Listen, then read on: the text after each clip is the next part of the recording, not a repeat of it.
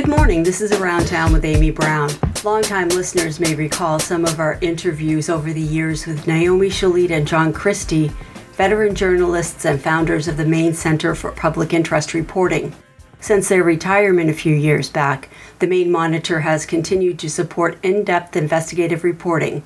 Their newsroom mission is, quote, to deliver fearless, independent, citizen-supported, nonpartisan journalism that informs Mainers about the issues impacting our state and inspires them to take action. Through investigative and in-depth stories, we engage listeners to participate and connect to create a better Maine, end quote. From time to time, we'll be checking in with their reporters here and around town so they can let you know what they are working on. Samantha Hogan focuses on government accountability projects for the Maine Monitor. Samantha was named the 2021 Maine Journalist of the Year by the Maine Press Association and spent 2020 reporting on Maine's court system through the ProPublica local reporting network. Her reporting on county jails, recording and listening to attorney-client phone calls, won the Silver Gavel Award from the Maine Bar Association and was also a semifinalist for the Goldsmith Prize for Investigative Reporting in 2023. Samantha previously worked for the Frederick News Post and interned twice for the Washington Post. Most recently, she's been writing about the problems with the probate court system here in Maine. I'm Samantha Hogan, and I'm an investigative reporter with the Maine Monitor. And I've been looking at the probate court system here in Maine for the past year. And it's a system that's in charge of many very important tasks. It oversees guardianships and conservatorships of adults and children, some of who have intellectual disabilities, some who are very elderly and might be dealing with dementia. It also oversees all the estates.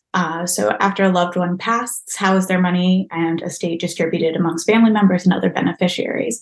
And the article that we published on Sunday really dived into the financial side of this. And what it boils down to is that these county-run probate courts don't have enough staff to manage all of the cases that they're being asked to monitor. And also, they haven't been able to set up systems that would detect fraud or theft. And so I reached out to Minnesota, which a decade ago led the country when it set up a conservator auditing program. And the woman that runs that office explained to me that it's not like the IRS. Their conservators know that they're going to be audited because they have a very robust program that's in place, which requires them to report transaction level details about how an individual's money is being spent when they're under conservatorship. And so that might be cars that are purchased when the person doesn't have a license. That might be large and frequent gifts of money to family members. And those would all be red flags, which then the team would dig into deeper and see if there's a concern that there's going to be a loss from that account.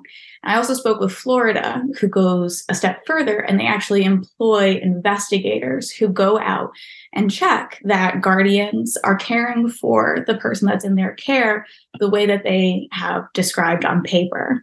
And so Maine doesn't have any of this, despite the fact that there have been instances where either family members, conservators, or trusted lawyers in a couple of cases have taken money from very vulnerable people. The MaineMonitor.org is a completely free online with no paywall website. We're committed to doing investigative and in-depth reporting on the probate courts. Our complete series is online.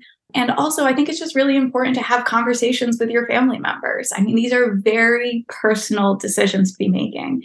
To have a parent or a sibling who is in need of extra support through guardianship or conservatorship, or just preparing for when a parent dies. How are you going to execute that will and make sure that their final wishes are being protected? So that might mean reaching out to an estate lawyer. That might be reading our series on the probate courts. That might be speaking just with your family and having those hard and emotional conversations about what you're going to do next. That was investigative journalist Samantha Hogan. You can find her work in the Maine Monitor at themainmonitor.org. On this day in Maine 100 years ago, December 6, 1923, the city of Portland was dealing with challenges to tallying the votes in recent municipal elections, in which several candidates were openly members of the KKK. It appeared that at least one of them, a candidate for school committee, had won.